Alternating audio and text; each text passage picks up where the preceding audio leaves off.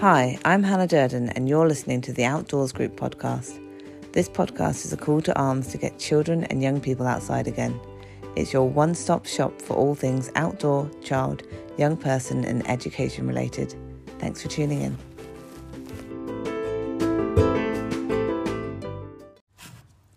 Today I'm absolutely delighted to be joined by Matt Lewis, Engagement Manager at Paignton Zoo. Paignton Zoo is part of Wild Planet Trust, whose mission is to help halt species decline. They're passionate about making conservation accessible and engaging to people of all ages.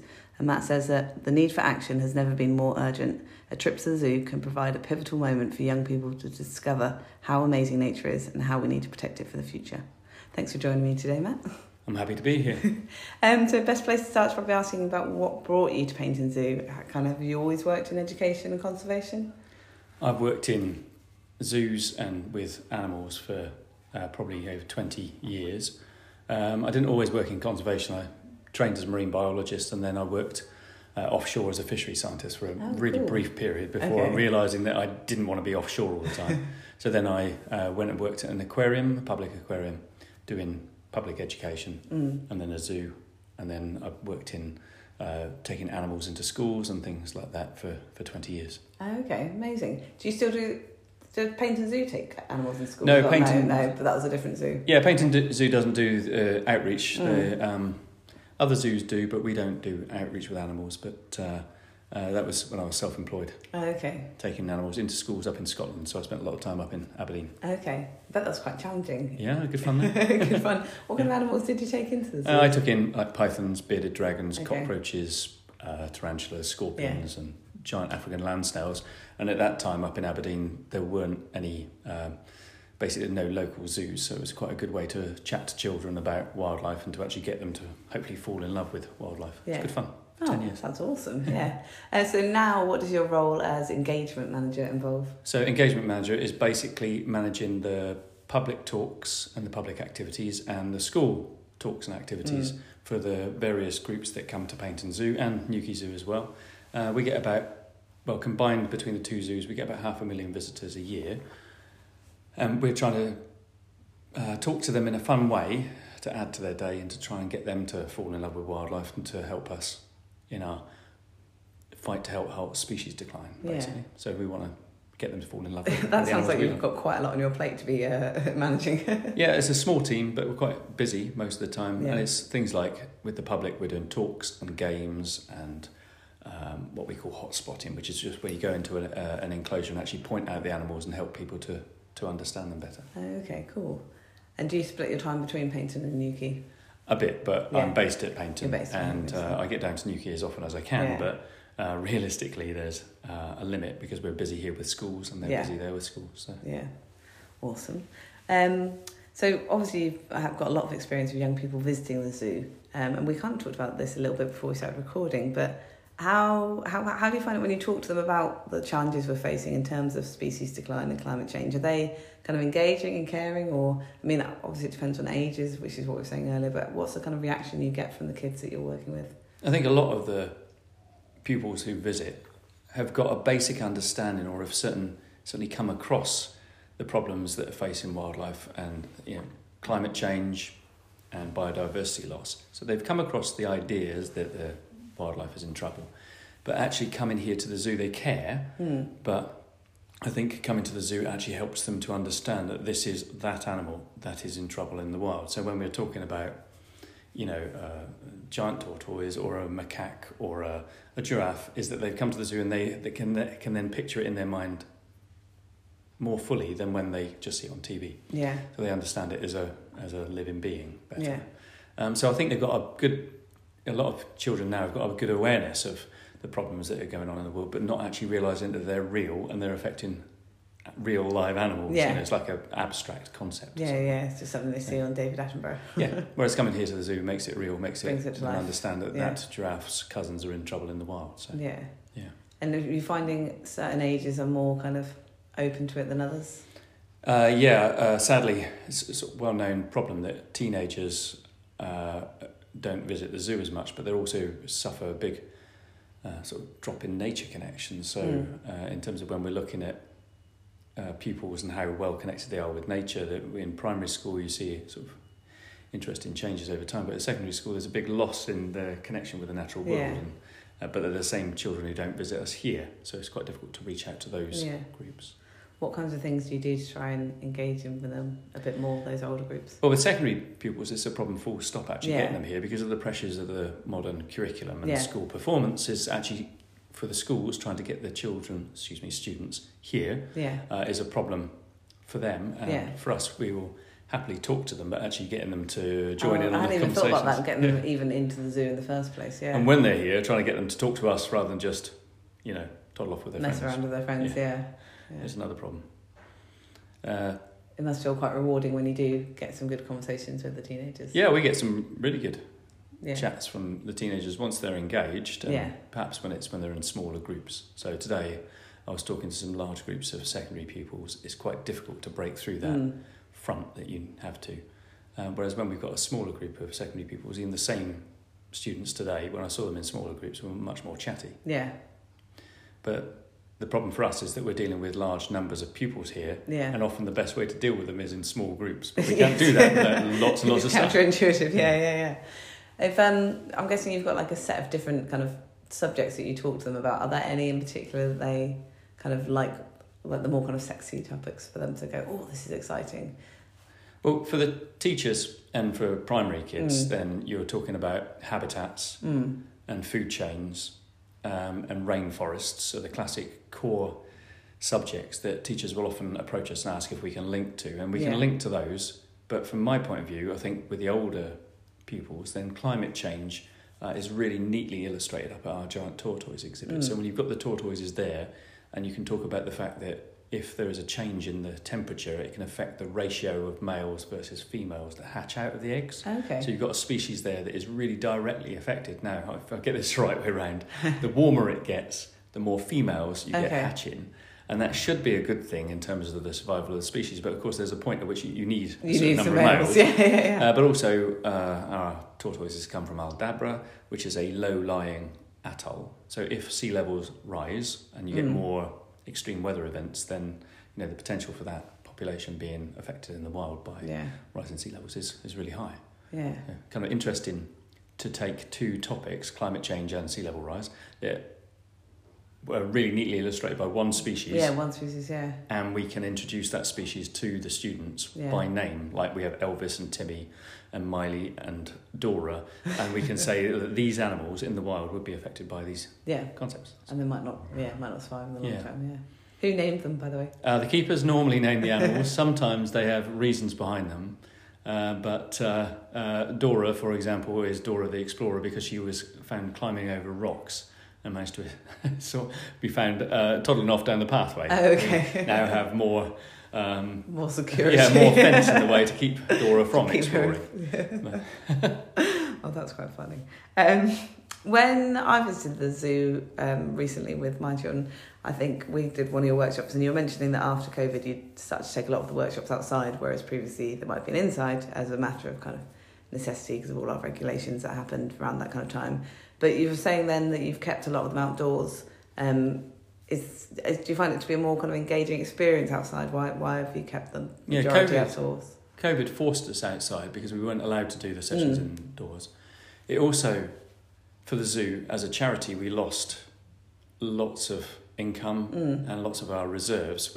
As a charity, we're not allowed large reserves, but the money we'd saved up for new enclosures went on simply surviving. And after surviving COVID, we had a very reduced team, especially in education. So we were then faced with having groups that wanted to visit the zoo again, but we couldn't talk to them inside, and there were fewer of us.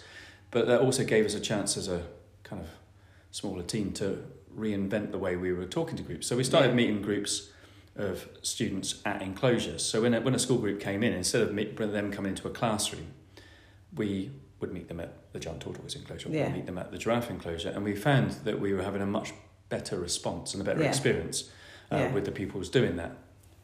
Now, when I did teacher training up in Scotland, like a few years ago, then outdoor learning was being pushed quite strongly up in Scotland, and there were one of the schools I trained in had a forest school, and I could see sort of clearly, even when early on, I could understand the advantages of taking children out into a different environment. But the strange thing is that having seen that, when I was here at the zoo, we would often teach children in a classroom. Yeah. And when COVID made us move outside, you then thought, well, why were we talking inside all along? Yeah, well, why am I showing a primary child a PowerPoint slide of an animal when we've got the real animal just outside? But because we were trying to deal with large numbers of children, and also because the teachers had, I guess, the teachers who were coming here expected us to teach in classrooms. When we said, well, we'll do it outside, it's taken a short time, but I think most teachers now are happy with the way we're meeting them at an enclosure. Yeah. And we're able to say, look at that giraffe behind me. It's more authentic. Much more authentic. And for the kids, for the pupils, I think it's much more engaging and stimulating. So I do wonder why did it start inside at the beginning? Yeah. Maybe it's just a legacy thing. Yeah, I think that you settle into patterns and generally accepted ways of doing things, and it's much more convenient to teach children inside here. In this room, I know your listeners can't see it, but in this room we've got a collection of skeletons and artefacts that we can't really take out around site. No. But we ended up in here all the time with children, telling them to sit still, be quiet, not touch.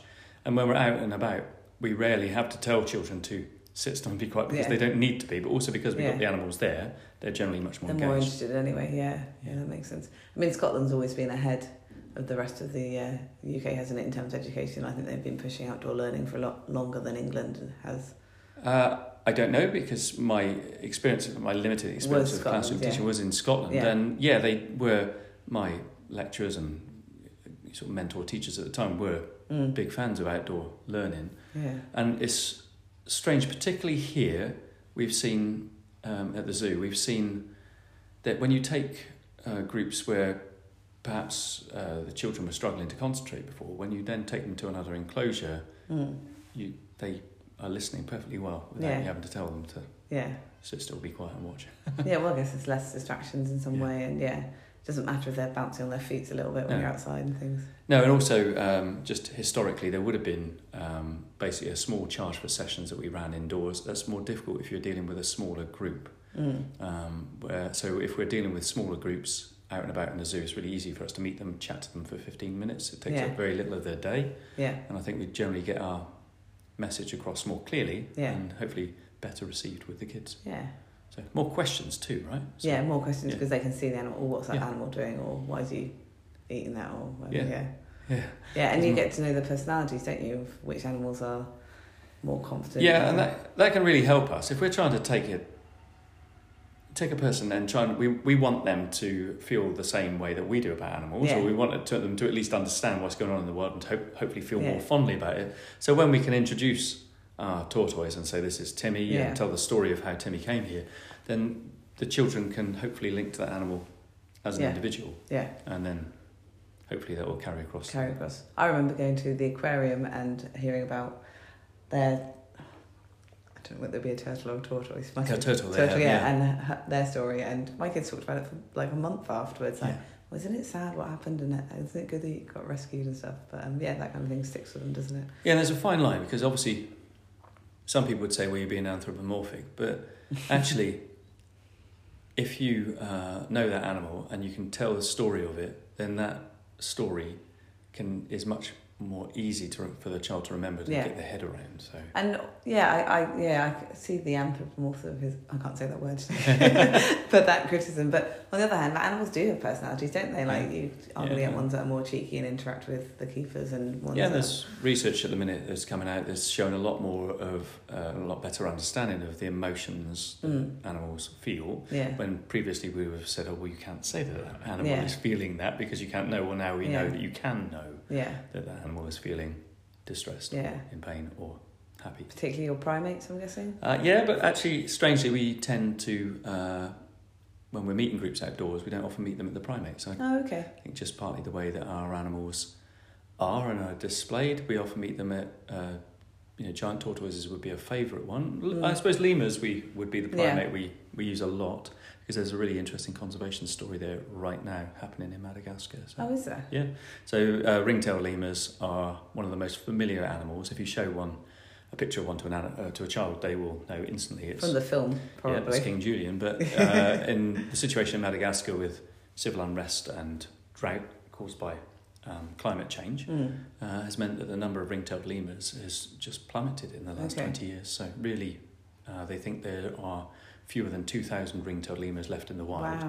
Wow. So there are more in zoos and wild animal parks than there are in the wild, which is disastrous. Yeah. You know. So what, in terms of obviously the Wild Planet Trust trying to halt species decline, what practical things can that kind of trust do to try and improve that? Like, is there much they can do beyond keeping them in zoos? Or? So we've got the classic ARC populations here, things like the ring-tailed lemurs and also Socorro doves and lots of other species that we're working with, which we're holding safe captive populations of.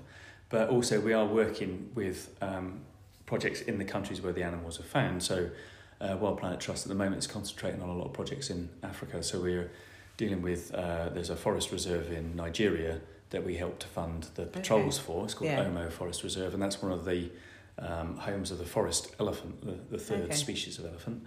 We also work with a project another example would be in Zimbabwe. We work with Dambari, which is a wildlife conservancy that helps to look after rhinos. So we help to fund anti-poaching patrols there. And we've been working in Tanzania with a project there to conserve basically rare antelopes and amphibians. So we've got a number of projects like that. Going on, yeah. So it's just kind of funding people that are on the ground doing stuff. But I think also, importantly, the people who come to the zoo are the ones that we stand the best chance of hopefully engaging with and then getting them to, be more supportive of the problems that are facing wildlife. Yeah. What I think this is one of my questions for later on, but I was just going to ask about it now while we were talking about it. Like, how can the average person kind of help with these conservation efforts? Like, would it be a case of helping what's on their doorstep rather than trying to make an impact on something that's on the other side of the world? I think the single most important thing is to do something, and to do it soon. So there's some evidence that basically when people do something to try and help nature, they start to see themselves as people who help nature. It's a mindset shift. So instead of just being that the problems that nature has will be solved by someone, if you start doing things, whether that is planting a tree or helping to clean up a beach or at the supermarket choosing something with sustainable palm oil in it, then you're growing a habit or starting a habit that will grow.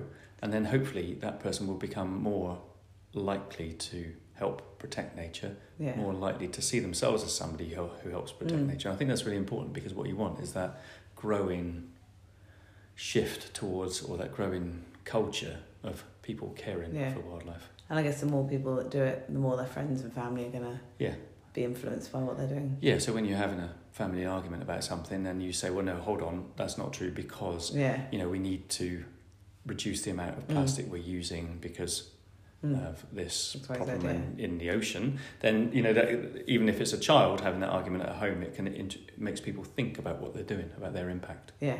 So I don't know if it'll all work, but I hope try. It was. And if we don't try, then nothing's going to happen. No, exactly. And I was thinking about shifts that happen without us realising, because I think when I was a child, like 20 years ago, I don't remember there being recycling for cardboard and plastic and things. I just remember everything going in the bin, and now you think everyone recycles, literally, well, maybe there are, not everyone, but it's, majority of people do their recycling now, and you think that's a big shift in 20 years, that's a big impact, isn't it? Yeah, and that sort of cultural norm is maybe the way we need to tackle other and plastic bottles, everyone knows that not to buy them if they don't have to, type thing, whereas 10 years ago it wasn't such a thing, was it? So, exactly that.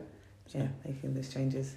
And I guess for you guys working with children and young people, they're trying to influence their parents and the adults in their life if they've come, and often they might go home and go, Mum, did you know this? And and it's difficult because if you explain it clumsily, as I often do, it's about I'm sure that's not true. Going home and nagging your parents to ask them to look for this. Of course, then some parents would be saying, well, why is this man at the zoo telling us to look out for sustainable palm oil? But if you can start that conversation, at least the person is thinking about it, at least the pupil or the parent at home is actually thinking about what sustainable means, what. Yeah, and then the next time in the supermarket they might go, oh, it's only 50p more, I'll do that. Or, small changes. Small changes, yeah. I'm going to circle back from conservation to the education kind of work that you guys are doing. Obviously there's lots of ways to do workshops. in regards to like teaching and or facilitation of Yeah. sharing of information. What do you, I mean, obviously, this is going to depend on the age of the people you're working with, but what kind of, do you find the most effective way to engage with them? Like, I mean, most of us know that kids don't really like to just be talked at. What's your kind of approach? What's your method of delivery that you like to use? There's conflict here because we're, as a big, busy visitor attraction, sorry, my stomach's rumbling. No, that's fine. As a big, busy visitor attraction, we're trying to deal with large numbers of pupils and the general public. But the flip side of that is that the best way for us to be dealing with groups is in smaller groups. Yeah. And possibly smaller than the classes they're arriving in. They're coming in, yeah. But for us, we really have to deal with them as a class unit or as a unit of people, even as an audience, if we're talking with the general public. And I know that really we should be dealing with them in smaller groups. So that's quite challenging. Yeah, and that there's a conflict there. But that said, is we have changed the way we do the workshop. So instead of it being a workshop, it's normally now that we'll meet you for an informal chat at an enclosure.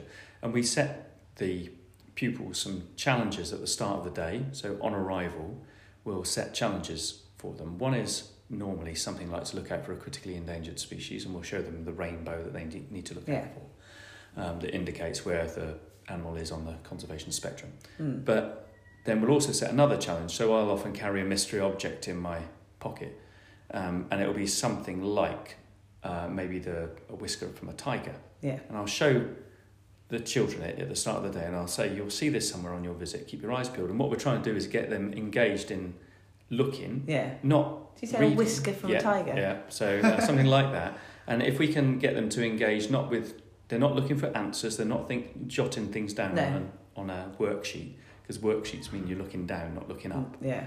But if they're looking for that, and then they see me later on, they say, "Oh, I've seen the mystery object. It was a..."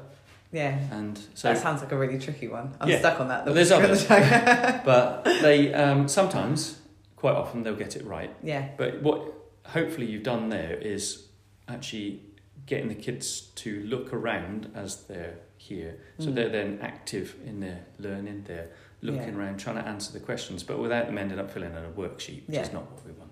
No. And we'll probably go in the bin when they get home anyway. Yeah. So in answer to your question about how have we sort of changed the workshops or the approach that we take, is I've found that having these challenges has been really good fun way of getting the kids engaged in the learning process. But also that means that then when you meet them later on, you've got more dialogue with them, because instead of it being me just chatting at them as I'm talking at you now, it's me asking them, have you seen? Have you guessed? Yeah. What do you think? And I know we should have more dialogue, like it should be a long discussion about the problems the animals are facing in the wild, but a lot of it, of course, is us. We have to quickly tell them about the problems. But by then getting them to spot a critically endangered species, they're getting them involved in the process as well. Can have a look, and then they can see other animals, and once they're looking at that rainbow of what did you say? Yeah, it's a conservation status. When on our signs we use a rainbow, well, it's not a rainbow, but we use a spectrum to show where a species is, and for us, like getting children to look at and understand a little bit about that, and talking about what being endangered means. And sometimes it's surprising which ones are more endangered than others. I remember going around and I can't remember which one I thought, and I thought that was fine, but obviously it's not. There can be some surprises. And I think the other thing we do as well, we take along a lot of props. So typically if I was doing a talk at a big cat enclosure, then I would take along a replica of a big cat skull. Yeah. And then I might take along either a replica of a cheetah skull, which then shows how tiny and fragile it is. So you can talk about like speed or competition or, like roles within the ecological system. You've got things like that. Or you might take along something completely different, like an ostrich egg. The kids can see something different, big, interesting. Yeah, we saw a prop at the giraffe enclosure, and I can't remember what it was now. It might have been a vertebra. Yes, I think so. It was huge. Talking at certain enclosures, we've got some props, just a few that we can actually pass around to touch. So if I was chatting about, snakes, and we've got snake skins that you can pass around. And that, I think, is magic, because then you're unlocking that sensory side of things. Yeah. So with, perhaps snake skin is a really good example, because you can see it, touch it, feel it. It helps to drive a bit of a different experience into the child's head. Yeah. So Absolutely. What kind of challenges do you... I'm just thinking back to the teens again, because I've talked to quite a few people who work in either conservation or kind of these kind of wildlife-y, they're kind of half attraction, half educational things. And it's always the teens that people say are like the ones that present, like younger kids are like just enthusiastic, aren't they? They're happy to be outside of the classroom, they're happy to be engaged. So what kind of challenges would you set the teenagers at the beginning of the day? Same things or often slightly different? It depends. If they're studying something, it may provide a clue as to what challenge we can set them. So, with certain classes, I might get them to look for the extinct in the wild species. So we care for one species that's extinct in the wild. Can you find it? With other ones, with different ages of children, I might get them to, or different ages of student, I might get them to choose which animal they would want to be at the zoo. Yeah. With secondary pupils, you could be saying, well, choose an animal that you think your friend could be, because it introduces a bit of an element of humour into it. Yeah. Or looking for enrichment examples is quite a good one, because if you're looking for a way in which we've improved the animal's life, it shows how much care the keepers go for. Yeah, because I guess if teenagers are cynical about zoos, which some of them are, then that's a nice way to be like, no, we really care for animals. Yeah, and then you're getting them to look around and realise that how much effort the keepers really do put into it. I think often with the teenage audiences, I would choose a bigger prop, which is very sad. To admit that you're just trying to, using something bigger to make them go wow, but but it works. It works, yeah. So using like a croc skull or something like that is always quite impressive. Yeah. And quite often it's just getting students to actually start talking to you. Yeah.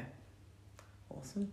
So you guys have got for people that don't know, it's your centenary this year, isn't it? 100 years. 100 years, which seems absolutely mad, doesn't it? Like, I was thinking about it when I saw it, because someone said, it can't be 100 years that the zoo's been open. And I said, no, I think it is. It seems like a really long time. Yeah, so Herbert Whitley started this zoo 100 years ago. So was he a conservationist or an explorer? No, he was. Basically, his family had made a lot of money in brewing. Okay. And beer? Yep. Okay. And part of the Green King family or business, and they had made their money in that. But when Herbert and his family moved to Devon and moved into a nearby house, then his collection grew and grew, and then he opened his collection of animals. Okay. Yeah, he opened it to the public in 1923. Okay. And it's grown a lot since. Yeah, both absolutely. In terms of collection and in terms of numbers of people we get. So. And also in terms of the purpose, I guess, of the zoo. He had a big argument at the start with the taxman actually about the fact that he thought the zoo was a place of education. So he basically refused to pay an entertainment tax on the admissions and said that the zoo was a place of education. Okay. And that if the HMRC didn't recognise that, he was going to shut the zoo. So he shut the zoo for a number of years. Oh, did he? And then, but basically he's been arguing about it being education since. And I think now we talk about it being more important to engage with people, like just to get people thinking, rather than, I don't want them to learn more about the animals, so that's wonderful, but I do want them to think more. Yeah, well, that's still kind of education, isn't it? Though, like different skills, critical thinking, and and just actually linking between the real world issues and what they see here. So for people that don't know, you're doing this Schools Go Free to celebrate, which now seems even more appropriate if he was arguing about education. So your year is getting quite busy, I'm guessing. Yeah, we've had a really good take-up on the offer. So when we were talking about ways to celebrate or to mark our centenary, one of the ways that was chosen was for us to admit school pupils. So basically school pupils here, 5 to 16 years, and at Newquay for free for this year. We've been very busy, and but it's been I know that we've spoken to a lot of pupils that you wouldn't have otherwise spoken to, who may have travelled from further afield, but also there's some schools that simply could not afford to. I was saying budget cuts; they just couldn't do it. Yeah, and that's been really nice to hear teachers say we wouldn't have been able to come here today. It's sad to hear, but it's obviously nice for us to know. Yeah, nice to know you've made an impact for them. Yeah.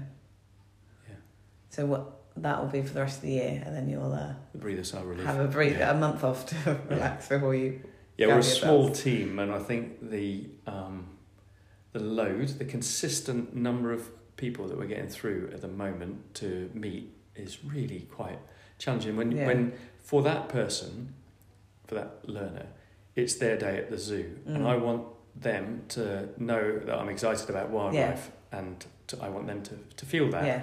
But of course, when you've done it 5 days a week for and it's been a busy year, but I think we still get that across. I think it's still people understand. Will it calm down a bit in the summer holidays in the sense that you won't have the school groups? I mean, obviously you'll have more tourists, but then my team will be busy doing the general general talks. And so the general talks, are they more like that kind of 10 minutes of information and then some time for questions? Like they're very short, very informal, chatty talks. We're really aiming for sort of conversation rather than. We don't want people to learn from the talks, but we do want them to understand a little bit more. Yeah. That's difficult in terms of balance, because obviously you want people to know about your animals a little bit, but you want them to know about the issues in the wild. Yeah. With every species that we're talking here at the zoo, we wouldn't mention conservation in every talk. So if it's not the most important factor with that species, or if we can do that, we'll try and make sure that talks have different subjects. Yeah. And not always doing the same thing. Talking about the same thing. Yeah. Yeah. Oh, awesome. I think we've probably covered most of the things I wanted to talk about today. Was there anything else you wanted to talk about today that we haven't covered? Anything about the zoo that you wanted to tell us? We pretty much covered it.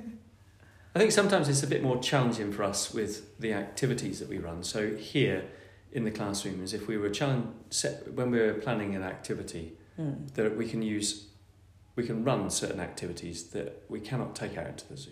Yeah. We have very limited covered spaces, so a lot of outdoor schools, forest schools, will have a sheltered area. Yeah. We really struggle around the zoo to find sheltered areas where we can talk about the animals. Yeah. So that's one thing. Longer term, we probably need more sheltered areas. Yeah, some tarps. Yeah, basically, and trying to do that in a way that's appropriate for a big visitor attraction is quite difficult. Accessibility and things. Yeah. Yeah, so having some nice areas under cover would be good, but. When I'm talking to children about marine plastic pollution, we do a session called Plastic Oceans, and in the classroom we can use real beach-found litter, and the children sort through it, and we talk about the story of how it got into the sea. To do that out on site would be really difficult. Really challenging, yeah. So I think we will still have to offer some sessions indoors, the ones that are most appropriate. But I've been really happy about moving outdoors. Yeah. It's so much better to show a real giraffe than it is to show a PowerPoint. And I was saying, when it's...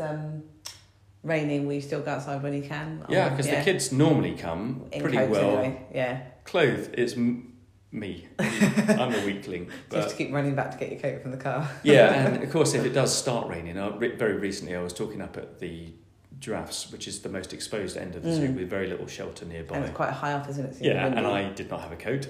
And as I started talking, the rain started and it didn't stop. And of course... For those children, they stood there getting drenched. They were doing the best they could to listen. Yeah. I couldn't just move it somewhere else. No, you have to just do it. Yeah. So there'll always be challenges on a... But then they'll probably remember that even more. Yeah. The day that it's a fun experience. Mad Nutter talks to them about giraffes in the French. While shivering. Yes. And I mean, like as you were saying about having to do some of them inside, it's just a compromise, isn't it? And there are some things that are more appropriate. Like if you've got a big tray of plastic litter, like you don't want that flying around the zoo. No. But I think maybe COVID made us reassess where we do it, and it just broke the habit of always being in the classroom. Yeah. I think sometimes we will need to come back into the classroom. Yeah, but it helps you think outside the box a bit more. Yeah, and also it made us realise that some of the workshops that we were doing inside were fun, and they were the ones the children were enjoying. So we've recently, Joe, my colleague, launched an escape room type activity, which is we call Conservation Conundrum. And so Joe came up with this really neat series of challenges that link into the problems of palm oil. Okay. And that would be very difficult to run out on site. Yeah. But it's not a chalk and talk classroom session. Sounds really fun. But really good fun, but very, very hard work to run because your brain is having to whir away and try and keep up with the children. Yeah. But maybe that's the way we need to go. Just thinking about what sessions are best and where they're best to run. And where they're outside, wonderful. We've got 2 nature reserves next door that we own, that we could be using as well. So maybe. So watch this space to see how it develops. Yeah, maybe. Excellent. Awesome. Thanks so much for your time today. I know you're super busy. You've had lots and lots of children on site today and young people. I'm wove my way past them to get here. But I'm just going to ask 3 last questions, 'cause I've been asking everyone these, and it's a nice way to finish. And my first one is, how do you relax? Mostly by being outdoors, which Yeah. is very relevant for you. Yeah. But in truth, most of my relaxing time is, when I'm thinking about it, is out in the great outdoors, paddleboarding, kayaking, Yeah. climbing, cycling, All those whatever, things. Yeah. fresh air. Excellent. And what are you reading or listening to right now? In a complete break from the norm, I'm reading a thriller, which is by Frank Gardner, the BBC security correspondent, Okay. called Crisis, and I would never normally read that. I read loads of books about travel and climbing, Yeah. but I was persuaded to try. And is it good? Yeah, really Yeah? good. Yeah. Bit of a break. And why is being outdoors important to you? I think it's a place where I can often get a clarity or just a lack of the hubbub that I appreciate. It's not about peace and quiet necessarily, but quite often I get a lot more clear thinking outside. Yeah. I like having a horizon to look at, Yeah. and I like having a view, and I like some clear air and cold water and things. So Yeah. Excellent. I'm sure a lot of your listeners will feel the same. Yes, yeah, I think so. But everyone always answers this question a little bit differently, so I always like to ask it anyway. Fair enough. Yeah. Brilliant. Well, thanks so much for your time today, Matt. Thank you. Cheers.